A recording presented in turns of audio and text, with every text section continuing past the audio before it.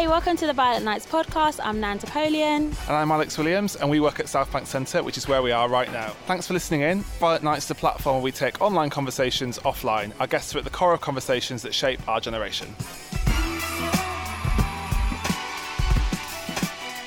This month, we're unpacking narratives around climate emergency. We discuss environmental justice and look at how to build a more representative movement for change. The panellists include Minnie Rahman, who works in public affairs for the Joint Council for the Welfare of Immigrants, and Fazana Khan from Voices That Shake, an organisation working with young people developing creative responses to climate justice. Plus, we have Rosamund Adu-Kisi-Deborah, founder of the Ella Roberta Family Foundation and a public health consultant in asthma education. And finally, we have writer and educator Jude Yorson, who co-wrote and edited Rise Up, the murky story so far with Stormzy. This event is hosted by BBC journalist Shivani Dave. So I thought to kick off, we'd start with sort of just defining the terms that we're going to be using all evening. So climate crisis, climate justice, climate emergency. What's the difference between all those words and what do they mean to you? Let's start with Minnie. I think the word like climate crisis has sort of come into like public consciousness really recently. And I think what people mean by that is that we're sort of at this tipping point where we've got less than 12 years to sort of stop the track of climate change as it's currently going, and sort of make sure that we're not going to get to a point where we completely can't save the human population or the planet in any form. So I think climate crisis and climate emergency are sort of interchangeable, but I think climate emergency is used in a more popular way by groups like Extinction Rebellion, but I think they essentially do mean the same thing. And then for me, climate justice is about making sure that all the people who are truly going to be affected by the climate crisis and are being affected right now are at the centre of our decision-making processes and how we design policy and solutions to the climate crisis. Are we all agreed? Yeah. What do you think? I think I'm really mindful to use words like emergency and crisis and who gets to use them, because so often those terms are used to kind of bypass doing a deep overhaul of change that we really need, which isn't just going to be like just transition in an industry. It's going to be a psyche level of how we live and who we think we are and what's possible. And Rosamund, like working with governments and bodies like the World Health Organization, how do you find that those words like interact with the reactions you get? Yeah, it's really interesting. I have never used those words, which is interesting. Climate, what do you say? Public health emergency, because my role is very specific. I leave the climate to those who deal with the far bigger issues. My specialism is air pollution, and those of you who don't know me, my daughter Ella Roberta, she had one of the worst cases of asthma ever recorded in this country, and she died 7 years ago now. So my thing is specifically about air pollution and the impact that is having on health. It is part of the climate crisis, but over the last 7 years, I've specialised more in that, in understanding why so many young people in the capital and in all urban cities across the United Kingdom are becoming ill. I always have to be mindful what I say in these public places, because I don't want anything to bite me when I get into the courts, and I'm going to court, back in court in a couple of months' time. But what I want is not only justice for her, but justice for everybody else. That we live in a world that 7 million people die each year from air pollution. Until date, that has not been on any death certificate yet. The way that the climate crisis or climate change justice issues are represented in the media and represented on like a government policy level tends to be whitewashed. You know, talk about the elephant in the room. So everyone here on this panel has probably had some sort of experience of climate racism, climate change related racism. So what is it for people who've never experienced it or don't know what it is, and why? The environmental movement doesn't see things like migration as part of the climate crisis and being the same struggle. And I mean, we were talking about Heathrow third runway. So obviously we've had this big campaign against the third runway for many years now. You started with Plain Stupid about 6-7 years ago. And there's a huge campaign, and yet we absolutely never hear the environmental movement talk about the fact that in the path of the third runway, there are 2 detention centres. Now, detention centres represent the epitome of everything that's wrong with our society. They're cruel, they're inhumane. Most of the people in there, they're obviously all migrants. Most of them are working class, mental health crises, torture survivors, victims of trafficking, refugees often, and normal people who are just trying to get on with their lives in the UK. And what you never hear environmental activists talk about is the fact that to build that third runway, they will knock down those 2 detention centres and build a super detention centre. And you have a very tiny campaign group called End Heathrow Immigration Detention that has been desperate for money and resource and activists to help them oppose this giant detention centre from writing in the planning permission stage and saying we don't want it built, and the local community opposing it. And the environmental movement has so much money and resource and not one offer of support to that organisation that is run by 3 volunteers trying to stop that from happening. And I think the levels of racism that occur within the environmental movement, there's that example, but there's also the fact that the environmental movement has consistently perpetuated these notions about population control and who is responsible for the climate crisis, and talking about, we've got to stop migrants from coming here. They've sort of used climate refugees as a scare tactic. We've got to resolve the climate crisis because we don't want all of those refugees coming here, and, not getting involved in those conversations about borders and how those work. And, you've got people, the main spokesperson from Extinction Rebellion, writing articles about how migrants shouldn't be allowed into the UK, and that's common knowledge. And the environmental movement never connects itself with other social justice movements, despite the fact that the majority and the root causes of those problems are capitalism and colonialism, and the things that you need to deconstruct in order to challenge the climate crisis are the same things that are causing problems for migrants. Like Minnie, I talk about my work as community and youth work, but I actually have been working in climate and environmental justice, racism for a long time. There's an organisation called Platform London, which is one of the first organisations to actually in the UK talk about environmental racism. And what they do model is great allyship. And one of the things that Platform launched was this project called Voices That Shake. And for me, within Voices That Shake, even though we were talking about climate justice, we never talked about it in terms of just transition or energy democracy or renewables. We talked about it in terms of food apartheid in our communities, in ends where you've got gentrification happening. You can't afford these organic shops that are emerging, but every other shop is a PFC. And connecting it to the rise of youth violence and relating that to generational trauma, where we come from communities that have had experienced legacies of violence subjected to our bodies, and that generational trauma lives in our children, lives in our bodies, and we have had no mechanism or infrastructure to support that.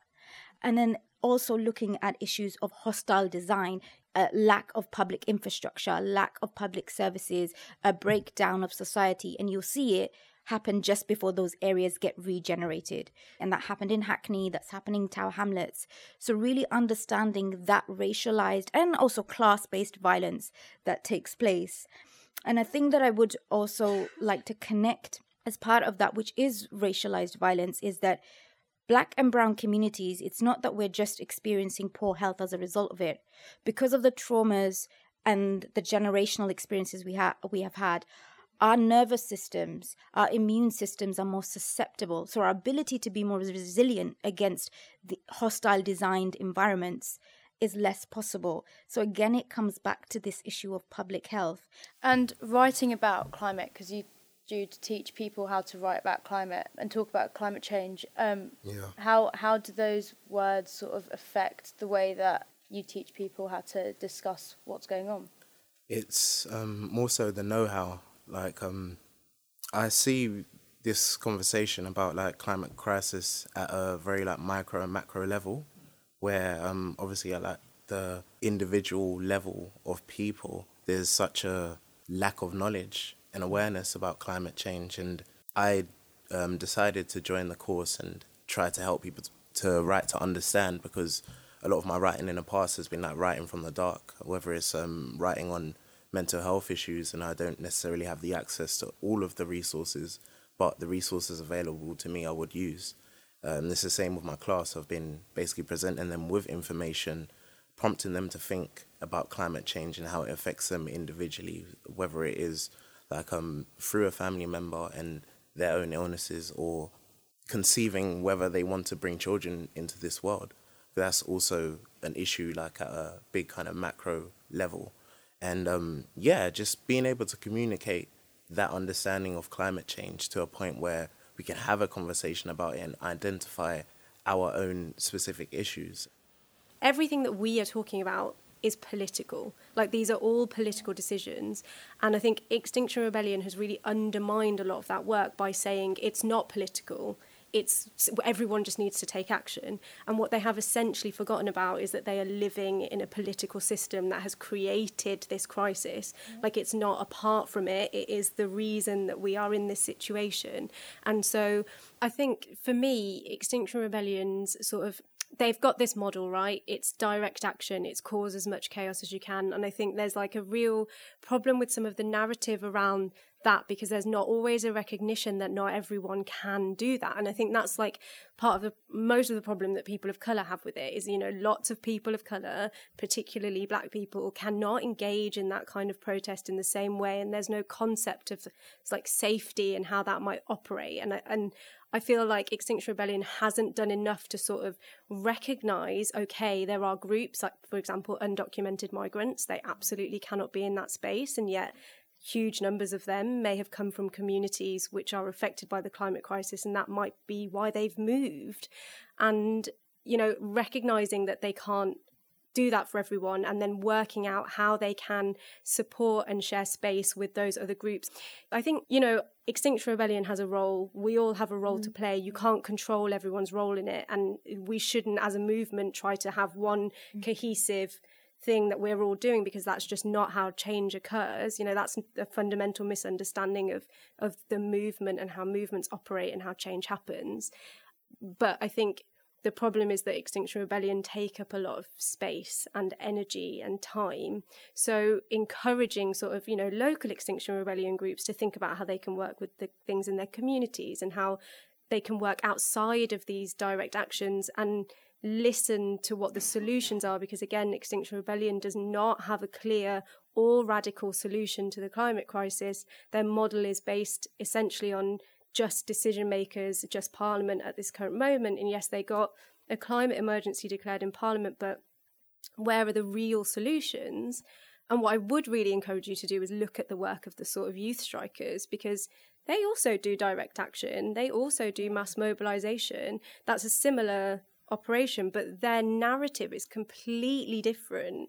And it's a narrative, for example, so I work for an organisation which represents migrants. We get status for migrants and we campaign and do policy around that. We would never get involved in an Extinction Rebellion protest, yet we went to the youth strikes. We got 28 other migrants' rights organisations to go. We had undocumented people there because we felt like they had thought about it and were providing a safe space for those people.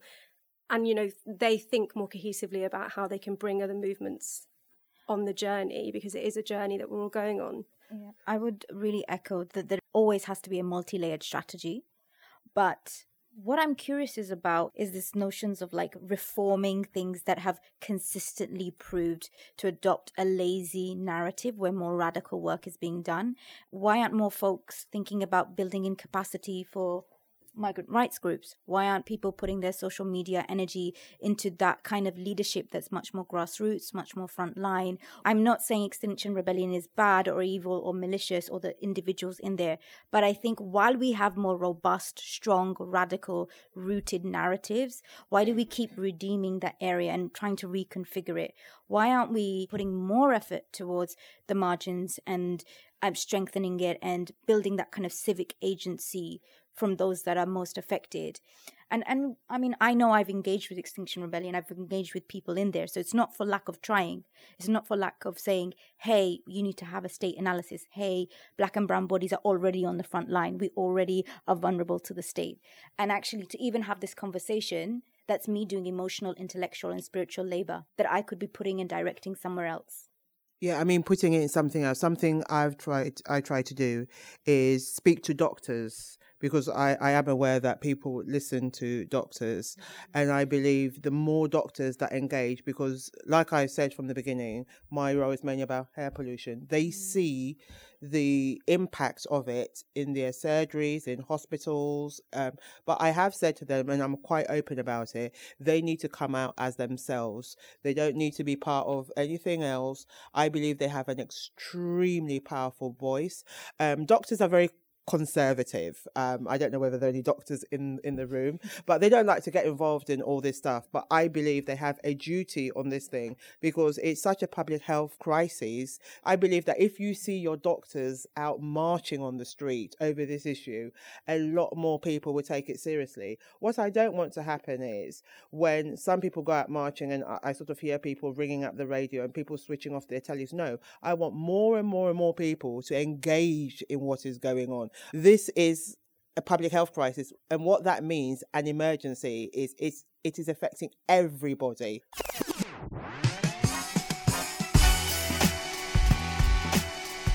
We hope you're enjoying the podcast. If you are, we'll tell you later about our upcoming and free podcast making course, so you could be creating one of these next month. During the event, we were lucky enough to hear Jude Dawson recite one of his poems.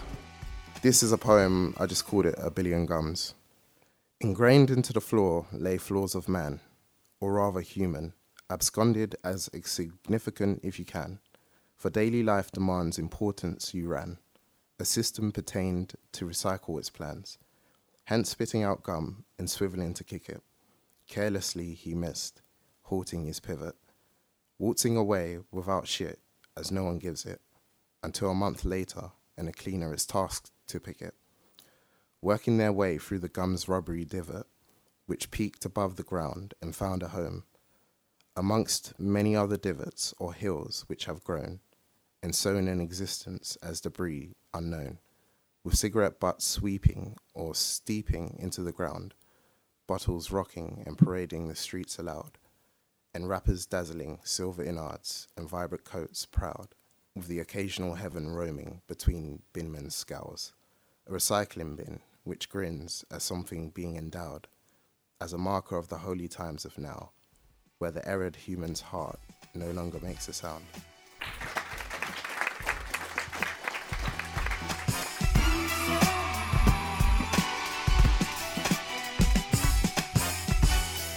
The limit is that the notion of climate and environmental definition has been narrowed down by people, and it hasn't connected that housing, food, public health is of those issues. Mm-hmm. And I would also want to just bring in that in a lot of our spiritual and cultural traditions that we come from, there isn't this separate climate. It's not a separate environment.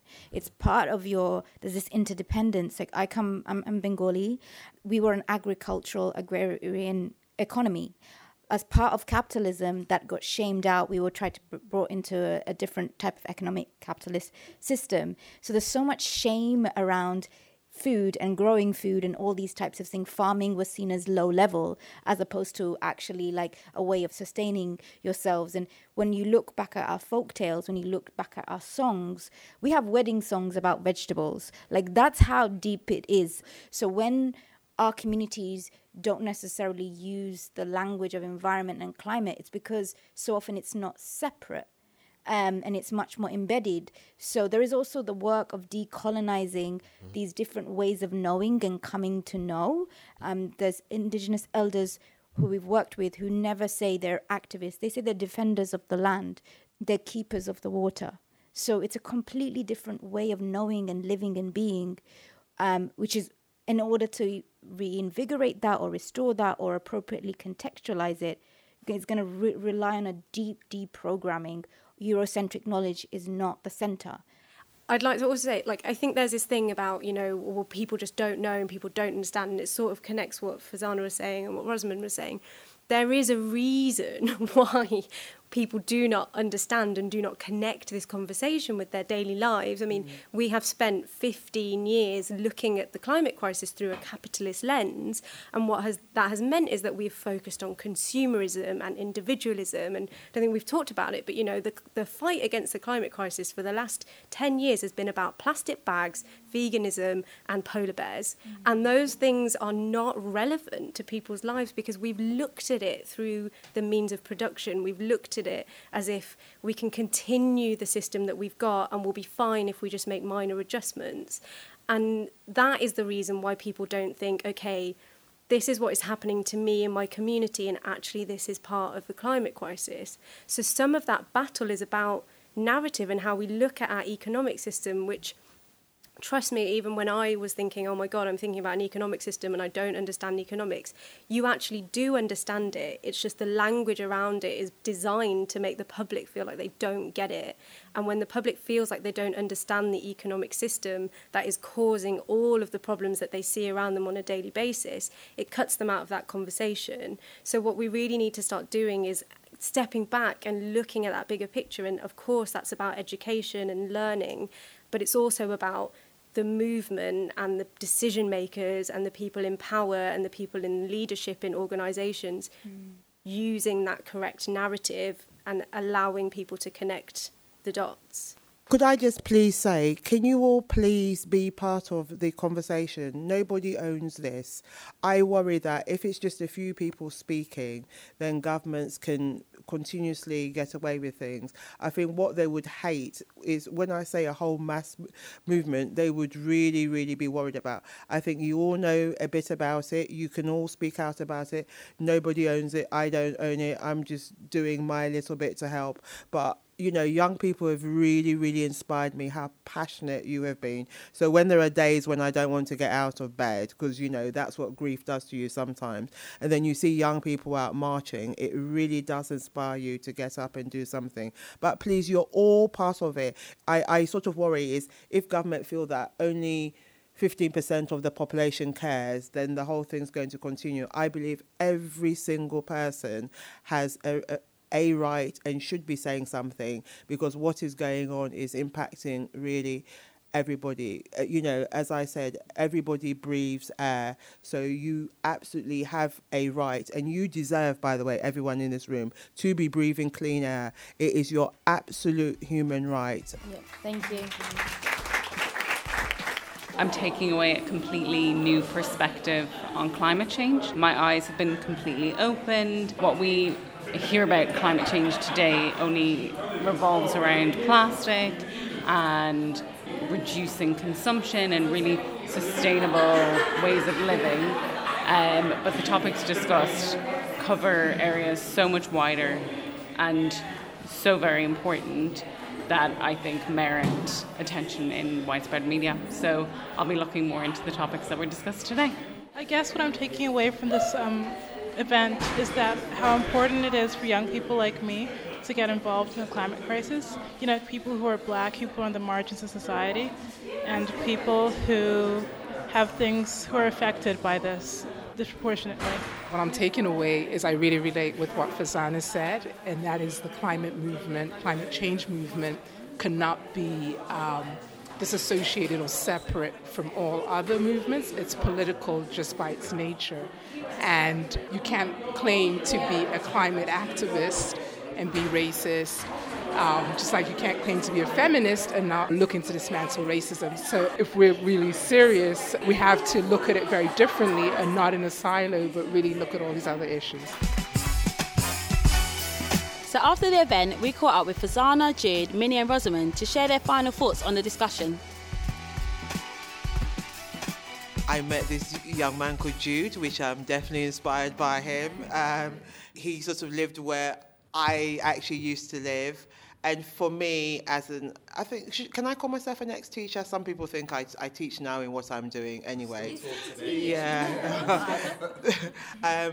I think I wanted to hear what is going on with young people and how they feel about the climate. And I want them to be really, really passionate about this topic. It doesn't affect a certain section. There are those that it affects more, but I believe they have a very, very powerful voice. And I want to see more action, and that's why I came. And I hope I managed to inspire some people. You definitely did. 100%. I am very inspired.